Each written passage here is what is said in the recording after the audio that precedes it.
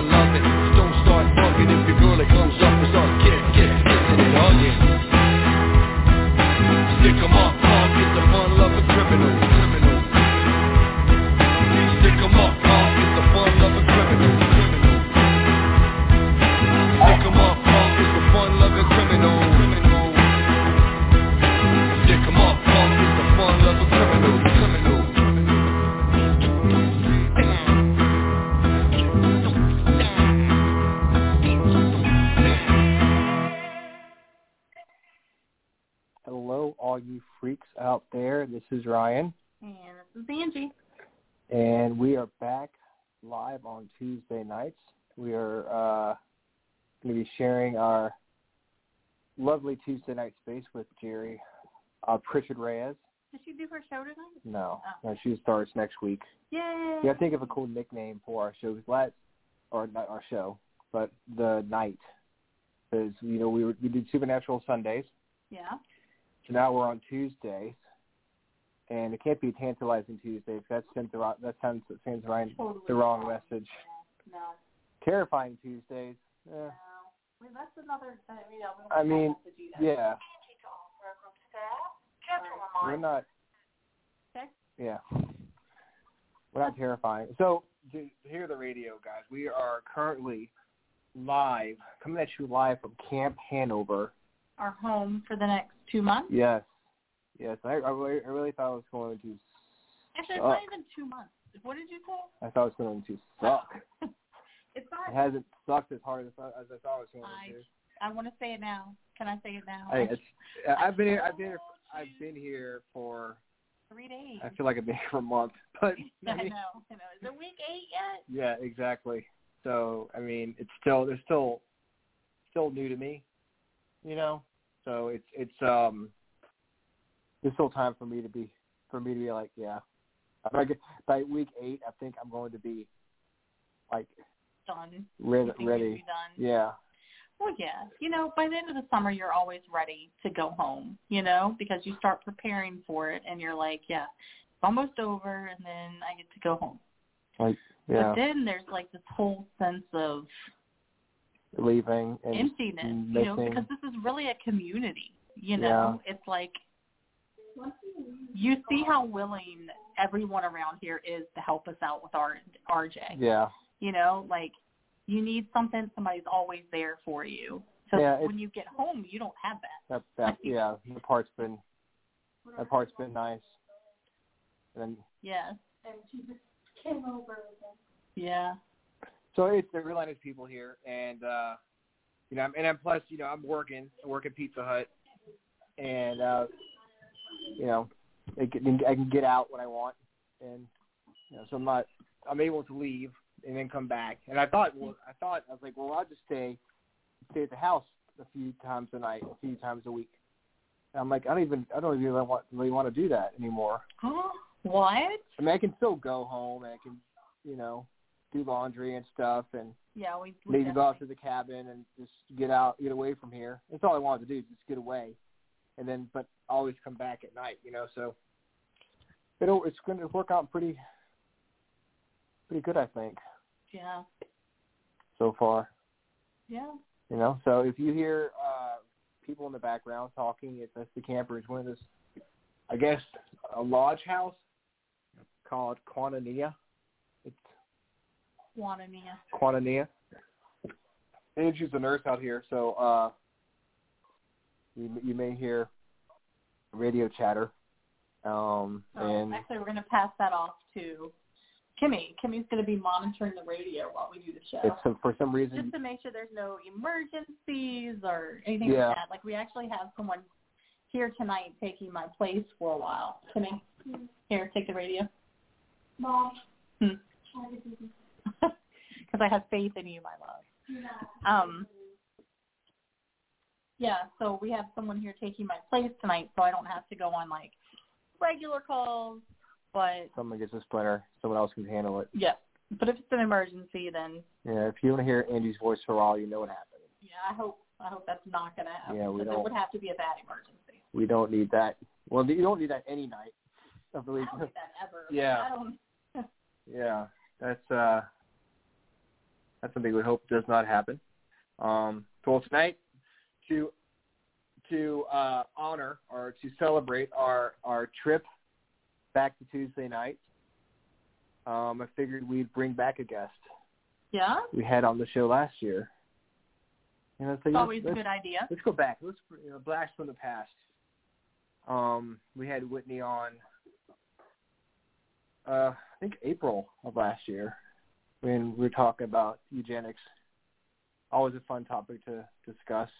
Very lighthearted, Figured you would start off on a very happy note, and and see what she's been up to. She's in a book, a novella. I can't wait to hear about it.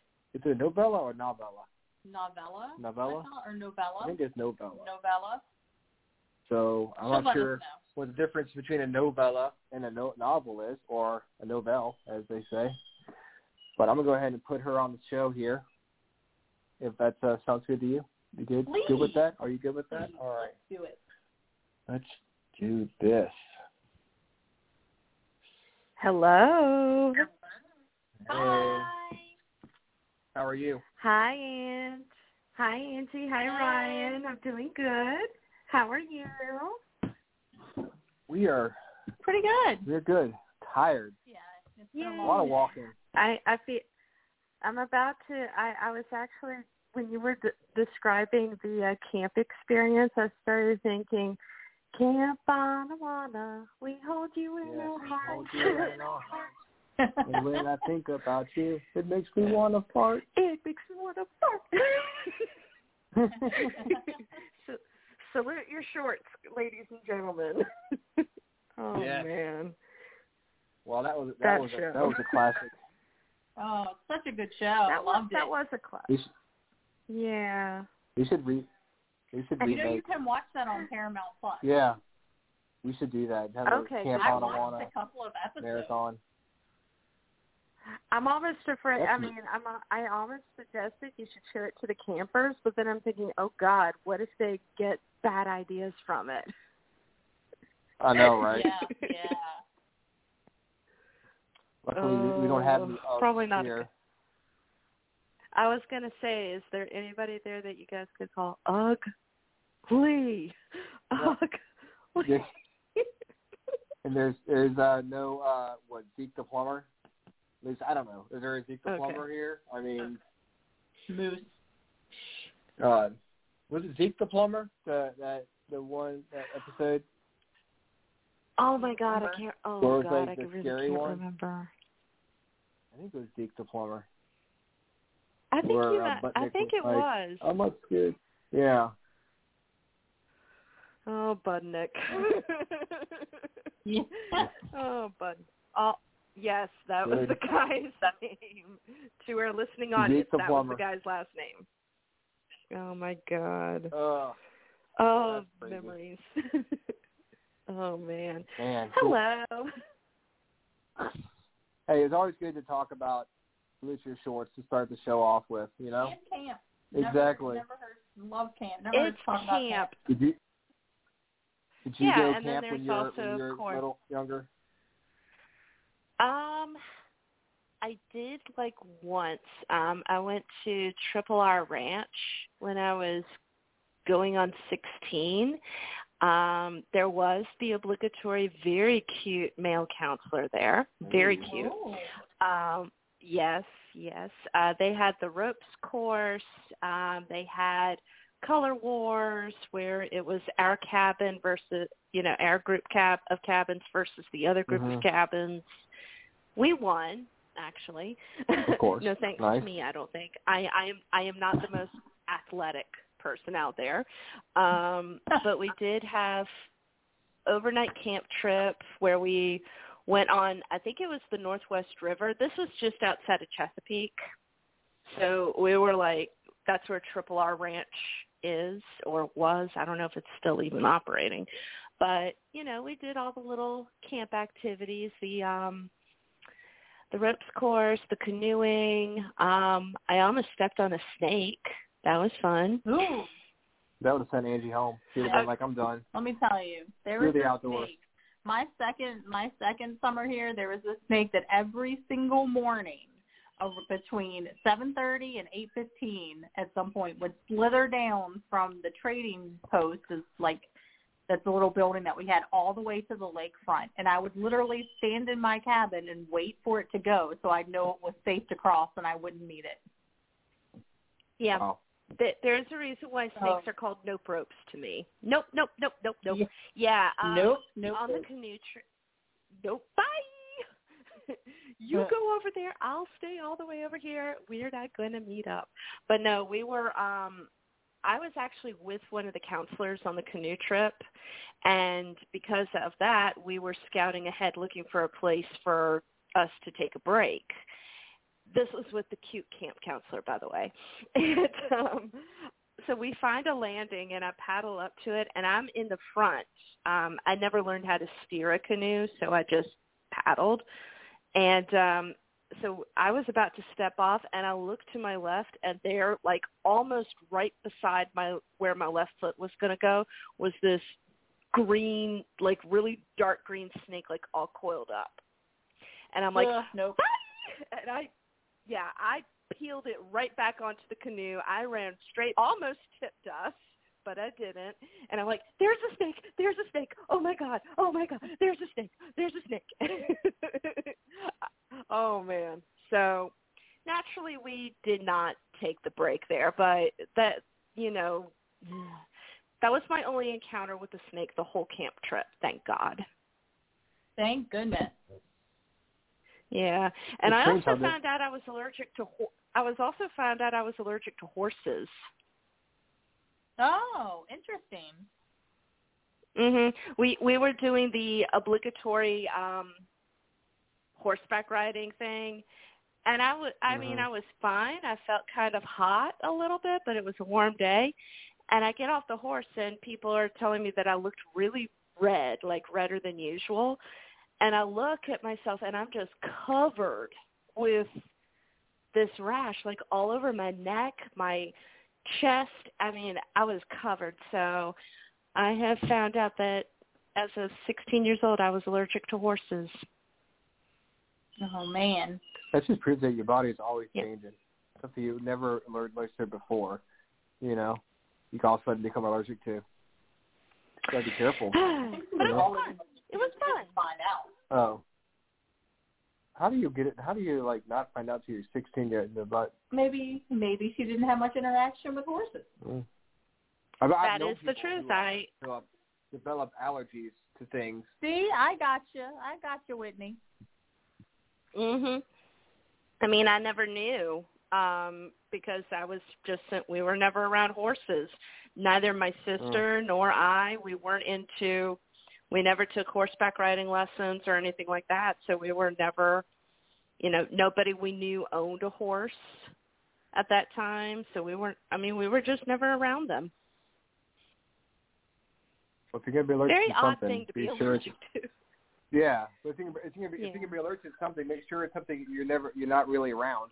Or something you don't really like that much. It won't, like, so Ain't you can be allergic to snakes and, Oh, I would be happy. Exactly. That would give me an excuse. Nope, I can't go into this little game. I'm allergic to snakes.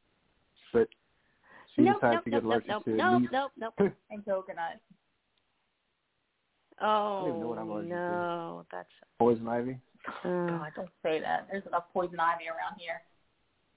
So, all right, let's get back on topic because I want to hear about this novella. I'm excited.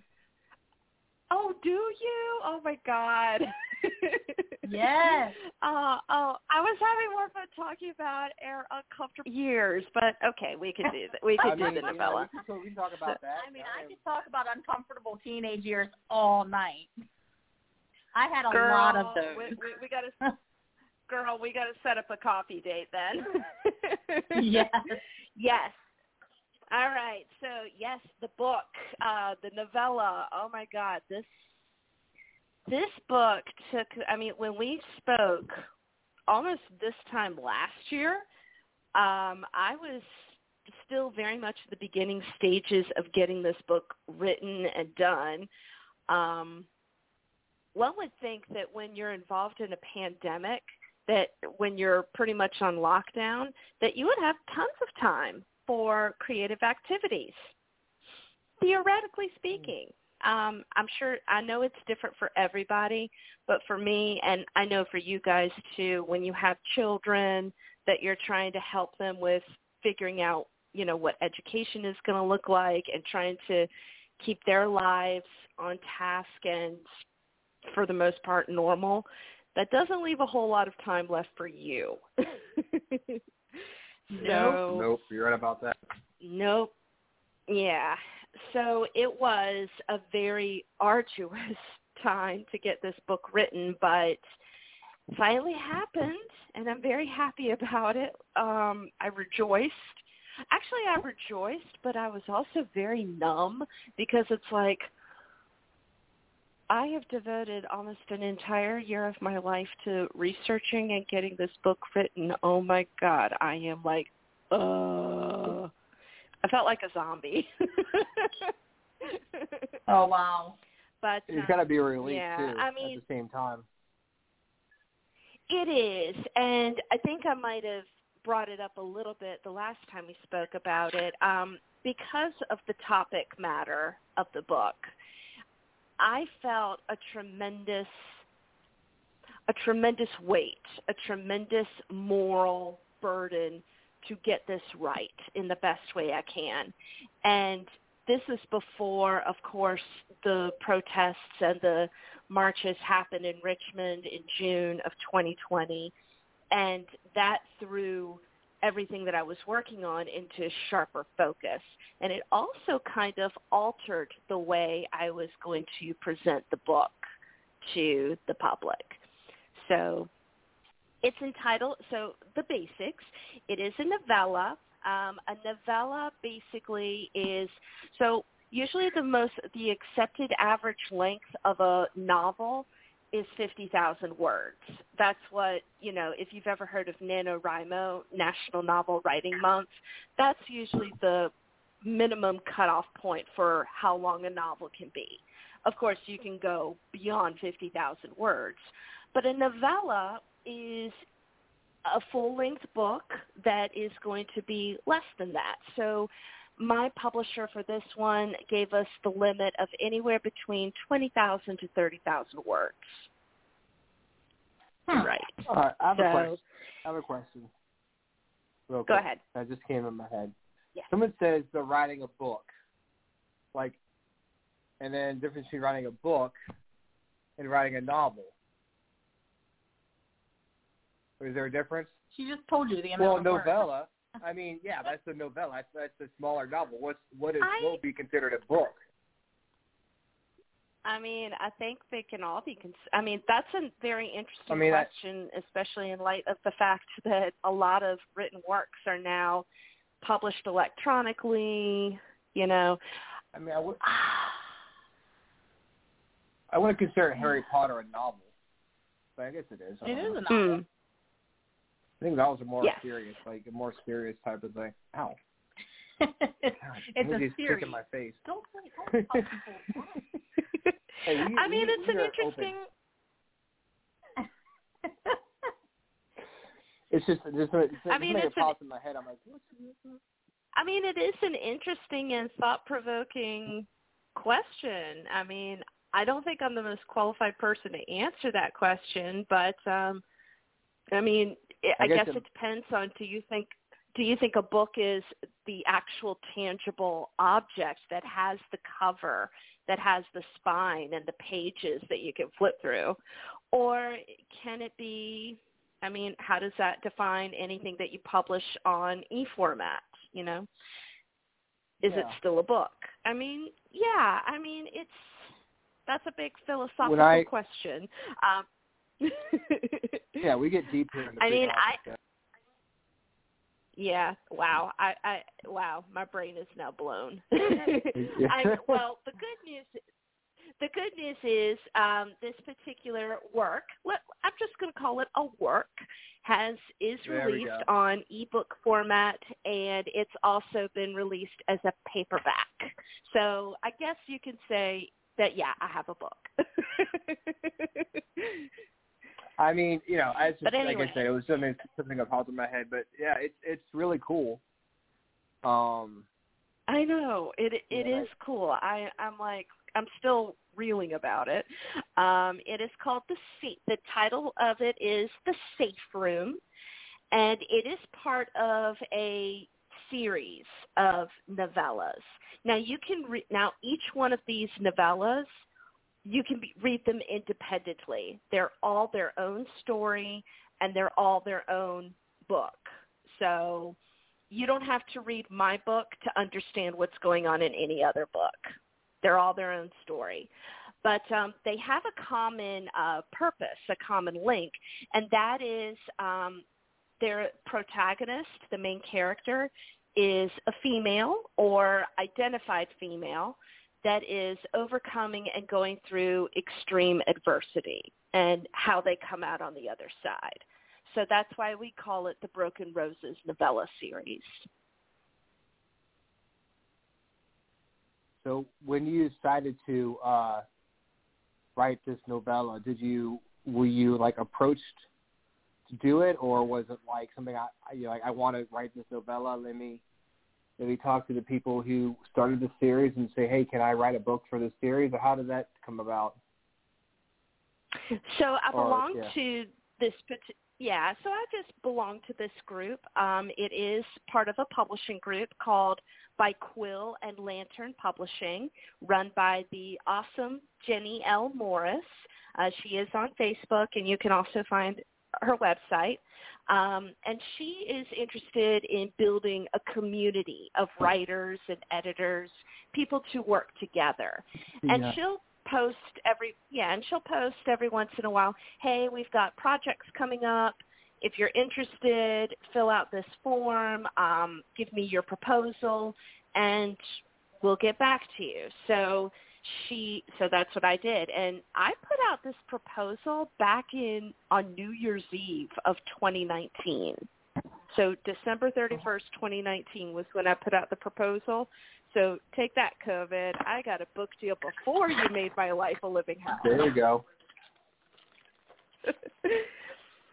And basically, so this kind of changed. I mean, obviously COVID changed a lot of things because I certainly was not the only writer struggling.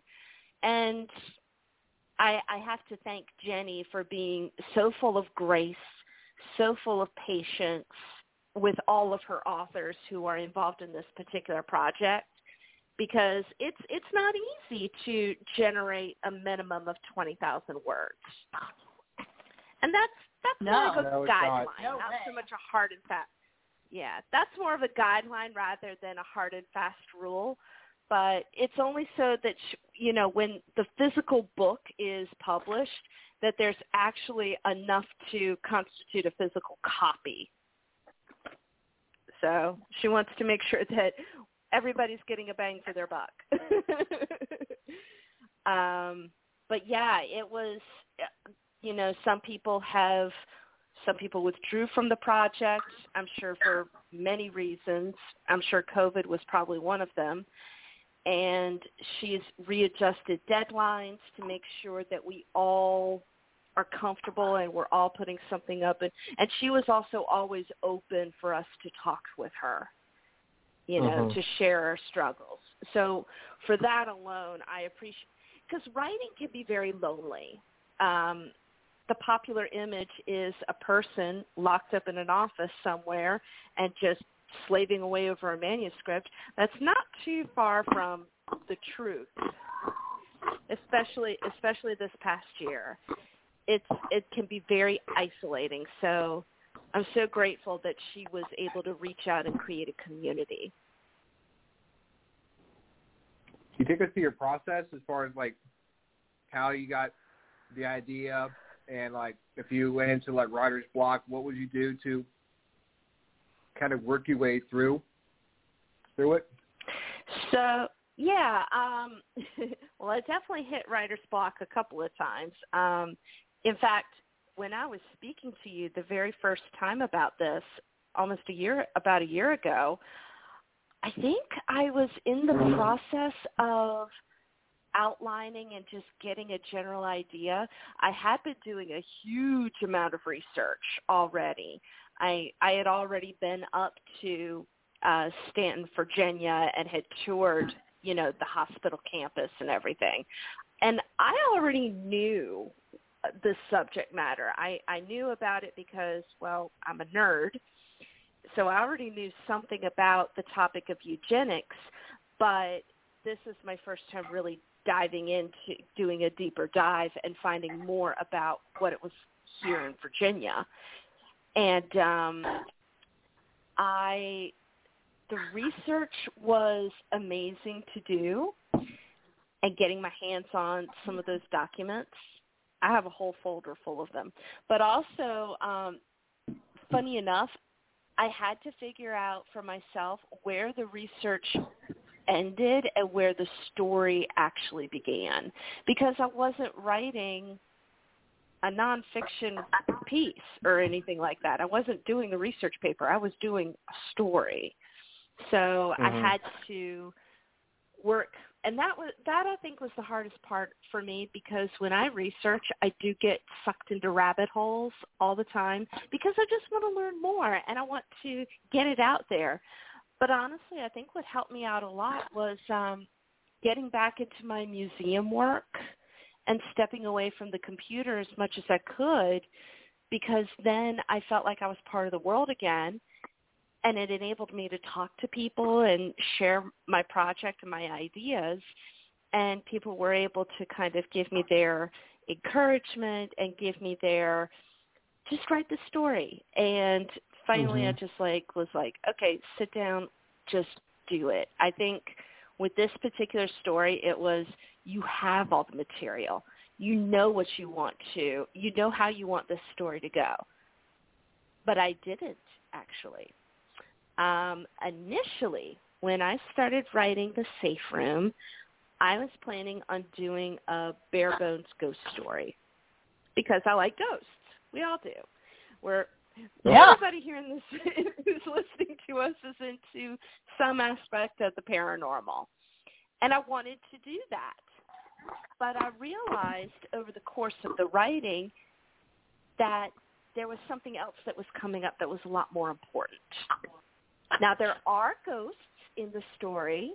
You just have to look for them, but they are there. But I realized, especially in light of Black Lives Matter and the way we are now revamping curriculum standards for social studies, focusing more on African American history, at least that's the hope, and the role that memory and monuments play, I have decided that really what matters the most in the story is when you get all this information about a part of your state's history that not many people know much about, your first instinct is to hammer it out there. Just be like, look at this. But most people are not going to respond well to that. And every movement always has resistance. That's just how it goes. So I decided, in light of this, to shift gears and be like, so my heroine is going to experience that resistance, but then ultimately she's going to learn that what you need to do is create a safe place. Hold that and open that space and hold it for dignity and respect, and have that place open for those conversations to begin. And that's really where I went with the story after that, at that point.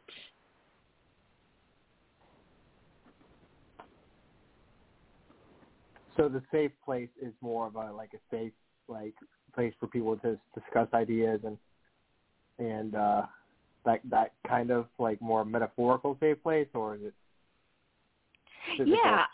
So the it's both. It's really both.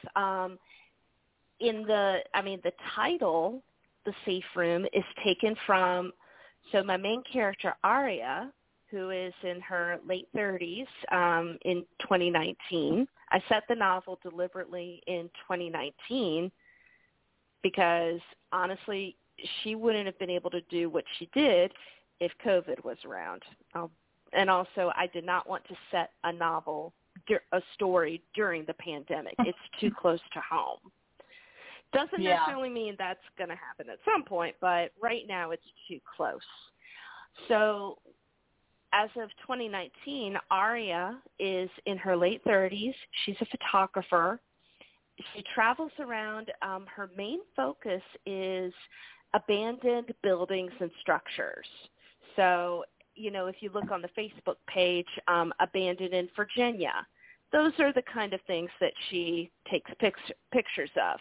And she displays them in art galleries. She does little coffee table books, things like that. But she never really bothers to get deeper into her subject matter. She keeps it all at a distance. On the same coin, she has a twin sister, Tamara, or Tam, as everybody calls her. Tam struggles with a lot of mental illness issues, some of which have her attempting suicide ideation. It's pretty heavy stuff with Tam. I don't go completely into depth what kind of mental illness she has, because I believe that mental illness, sometimes you can't define it hard and fast. You just can't. And if I made a mistake in that, don't worry, I'll be addressing this world again at a later date. But Tam usually vents her struggles on a blog, and it's called The Safe Room, because she welcomes people in it. And they are free to leave posts for her, and she responds to them. So in that virtual space, she has created that space for people to come and share and build a community. in a time and a place where it would be very difficult for them to do so in person. So there's that safe room, and then later on, Aria starts her own safe room to open that idea more in a physical space with art and discussion. And I kind of got that idea from my friend Arthur Brill. I don't know if you guys know him, but Arthur Brill is an artist in Ashland, Virginia, and we inherited the Ashland Haunted History Tours from him. But his big project now has been the Ashland Peace Project. And if you've seen that going around, it's a sculpture of fingers making the peace sign. Part of it, half of it is Caucasian, half of it is African American skin, and it's a place where you can write, phrases and encourage peace.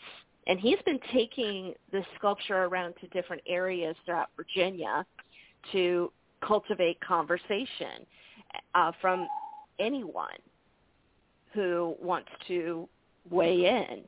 And by using this art as a platform, people are willing to approach that a little bit more. So, and I actually put Arthur and the Ashland Peace Project in the book. I asked his permission. That's kind of shout out there. That's awesome.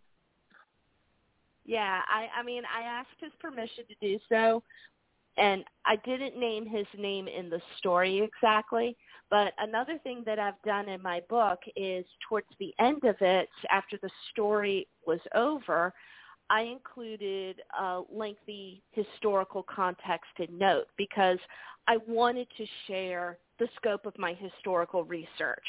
I wanted to give people the historical context of what the eugenics movement was and where it stands in the continuum of our racial history, of racial conflict and everything, and how it's not, and the whole idea of eugenics didn't just come out of nowhere. There was precedent for it to come into being. And at the bottom of it, as I actually say in my book, it was racist, classist, and sexist. So yeah, I wanted people to understand that, and I also wanted to make space for people to explore sources and resources if they wanted to. So that's where I included the Ashland Peace Project, the books that I consulted, the people that I spoke to. And I think that, I hope that helped them, people who've been reading it. Mm-hmm. Yeah. Well, it's always good when you can, read a book and then if you want to,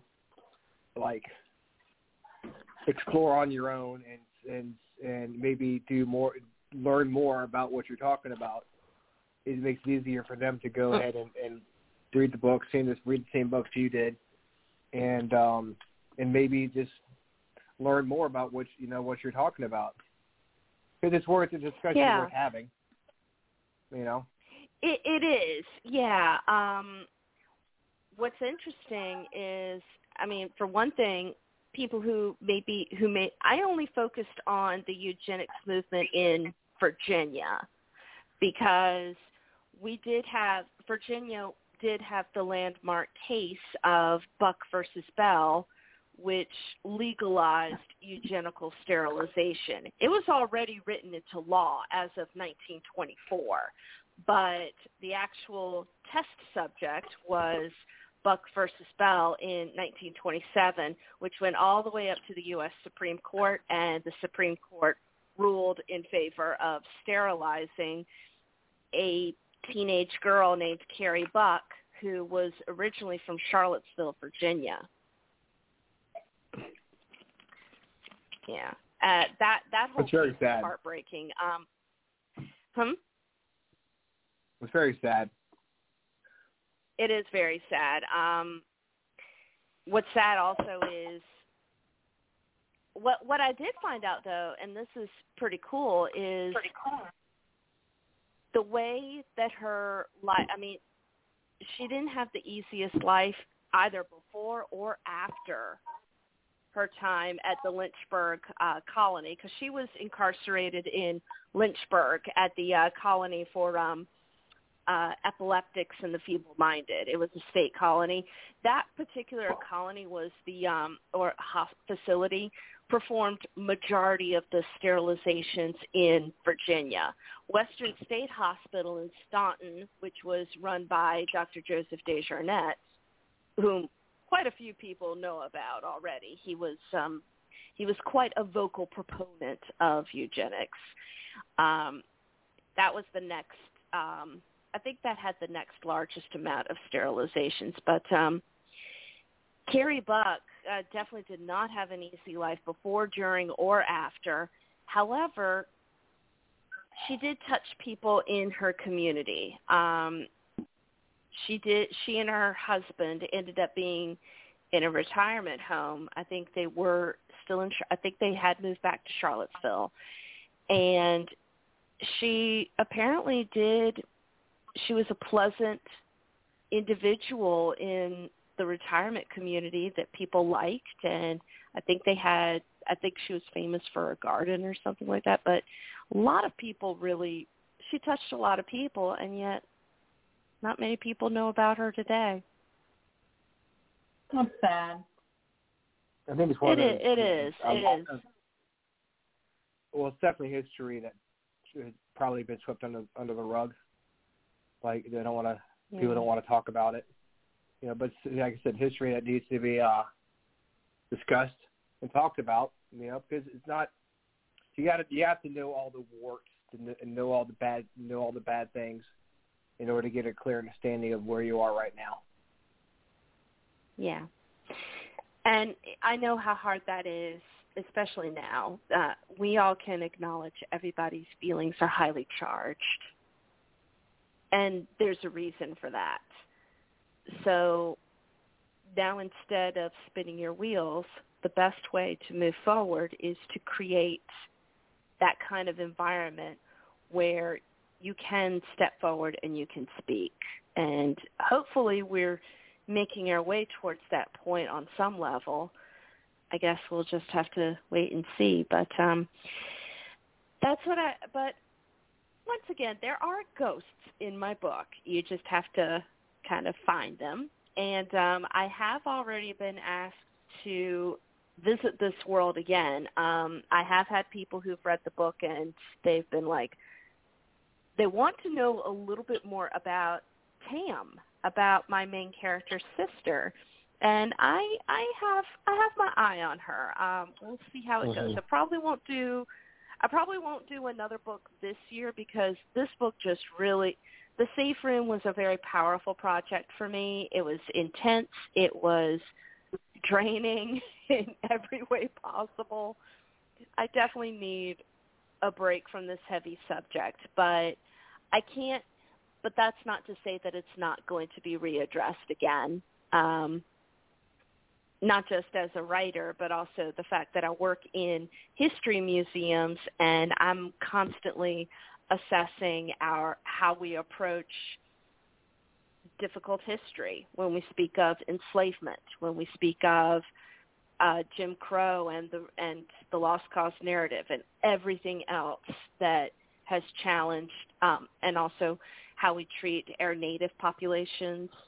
So I am really, even in my day job, I'm still working on this. So it's a good thing that I'm going to have a break in some. Yeah, because you're like you said, you deal with something so serious and something you're so passionate about. You want to make sure that when you start doing another project that you're not still burned out from the first one. So taking a break and just kind of refocusing and almost refreshing your mind, so you can come back in next year if you decide to do it next year, and just come back with a fresh pair of eyes, or makes sense. Absolutely, that's what I'm thinking. So, but I do have several other projects. Well, it's good to stay busy, But when you were writing this book, how much of the script, how much of yourself did you find was going into the characters in your book? Maybe not so much the characters, but more like the situations. Unlike Aria, I already knew about eugenics, so there was that. However, I found a lot of my passion, a lot of the crusading zeal that I was developing as I delved deeper into the topic and went to the archives at the Library of Virginia, started reading the books, started speaking with people, including Suzanne Fisher, who works at the Augusta County Historical Society, which is for Stanton, Virginia. They have Dr. Desjardins' trunk, and she wrote an article about it that I read, and you get an idea of the kind of individual, the kind of personality this man had, exacting to the extreme. Anal retentive doesn't begin to describe him. And I'm being very, I'll admit, I really don't like this guy a lot. I really don't. But the fact that he was on board of doing such a deplorable thing to other human beings definitely does not favor him. But also talking to other people who may have dabbled in the subject in other writing. There's a gentleman named David Sims, who is a writer and a teacher living in Stanton, Virginia. I was able to get together with him because he had written a book called Fear the Reaper. It's set at Western State Hospital in Stanton during the time period of Dr. Desjardins, which would have been the late 19-teens into the 1930s.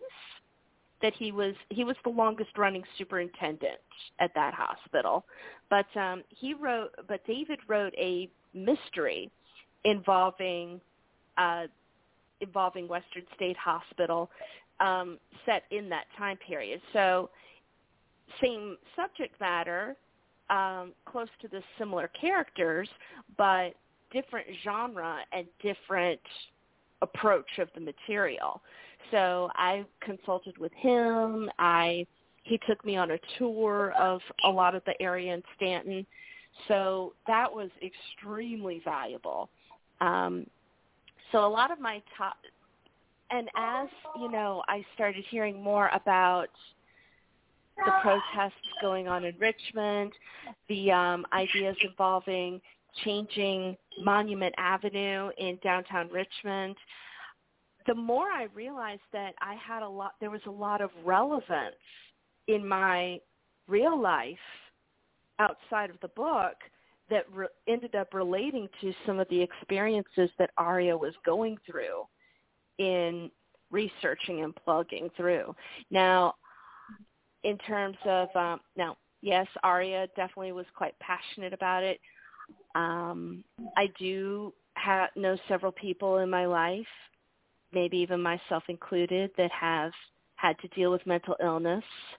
A couple of people I know even know somebody that committed suicide or suffered from suicidal ideation. So talking with them and also finding out what was it like for you when you did have to go into a psychiatric facility? What was that like for you? So I would talk to some people about that.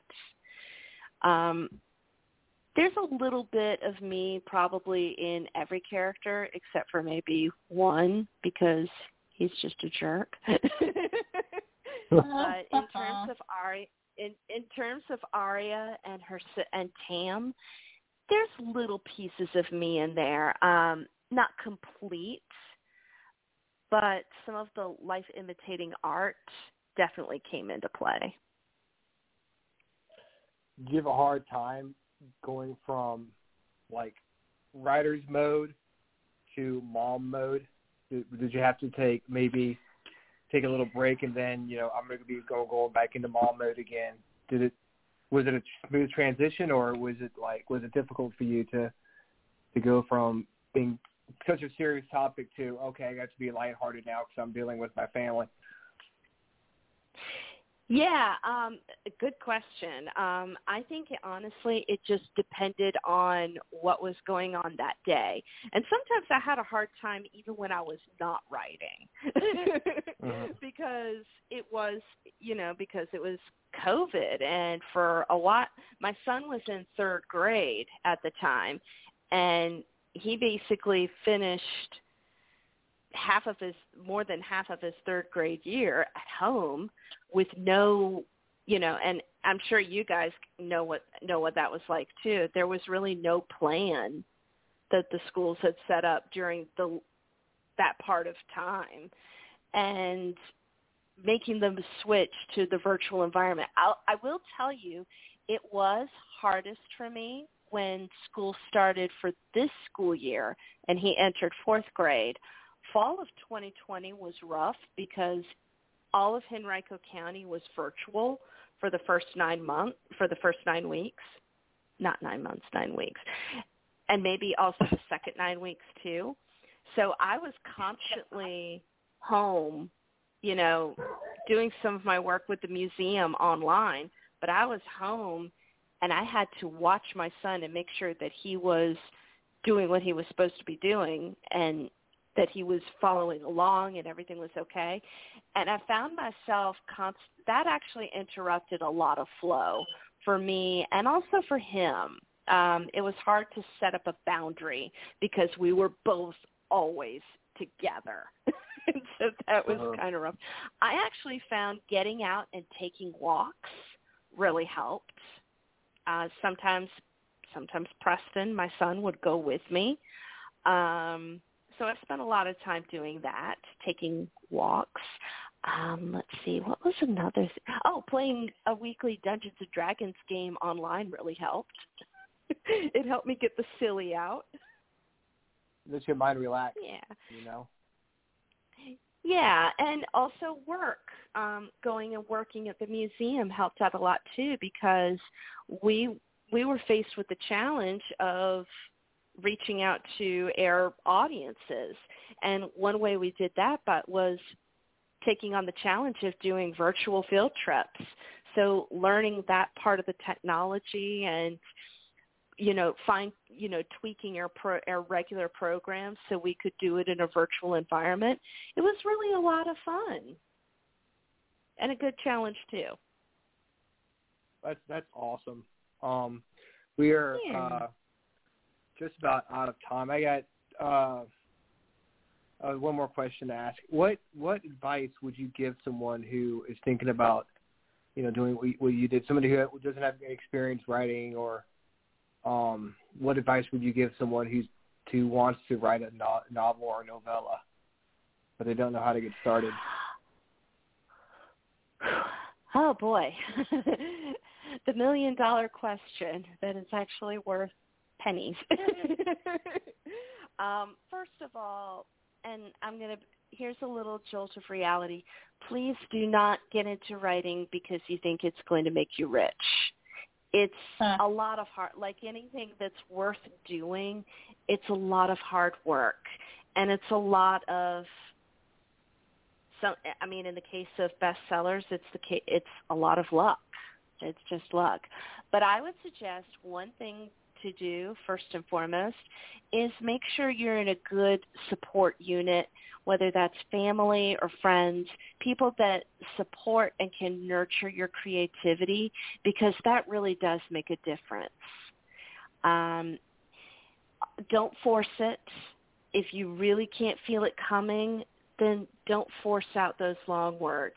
But I would recommend find some way to write every day, even if it's just like writing a quick, keep a journal. You'd be amazed what you can come up with when you're writing in a journal for yourself. you don't necessarily have to write your deep thoughts or anything like that. You can just write something that caught your attention when you were taking a walk earlier today.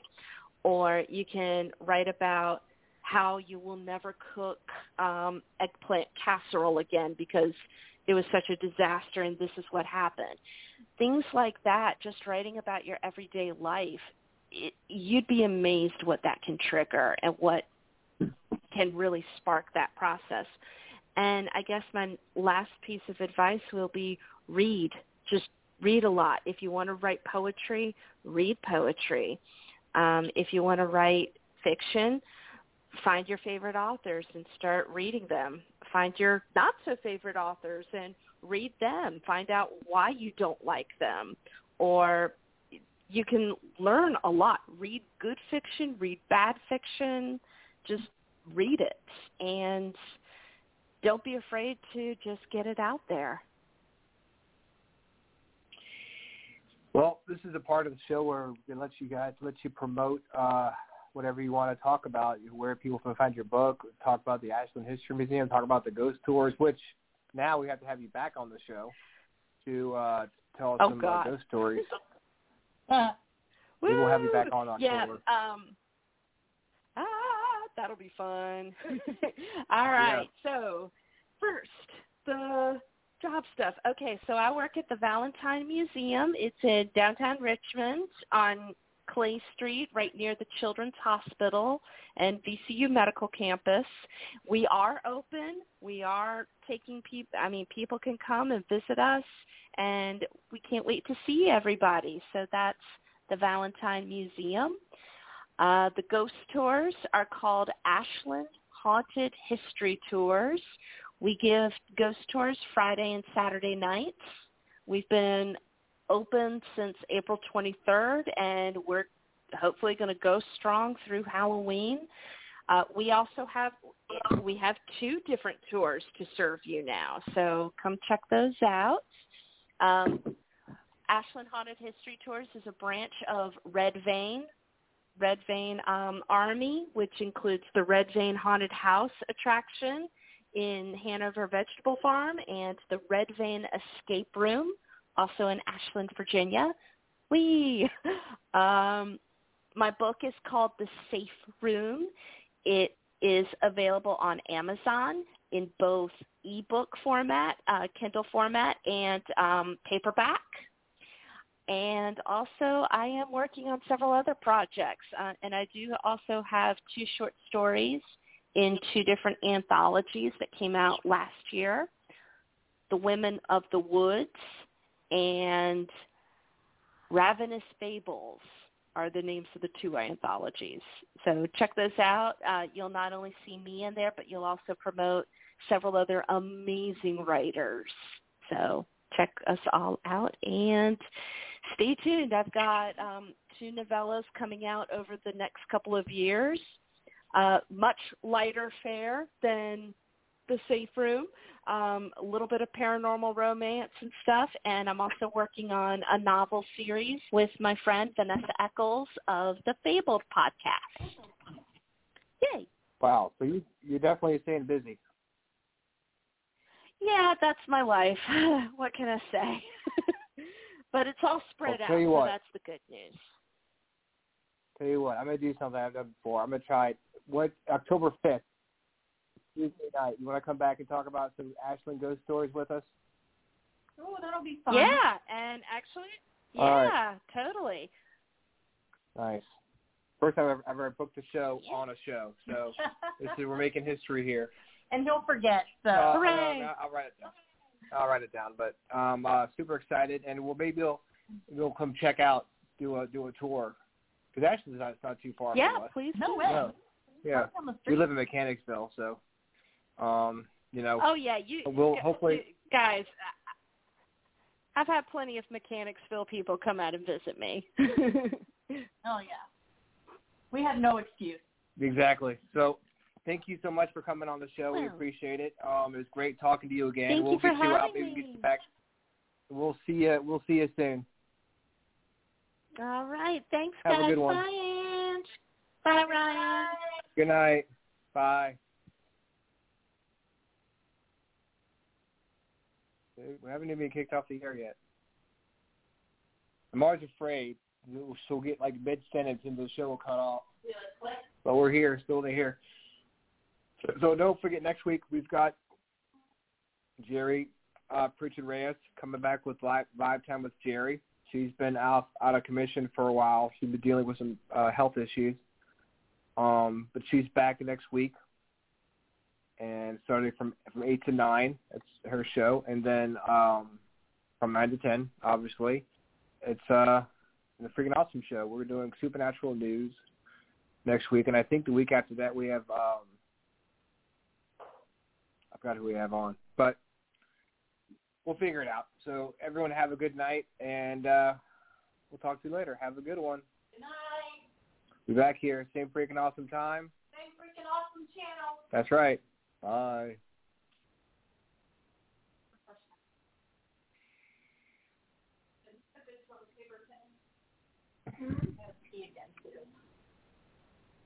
That was on the air. Yeah.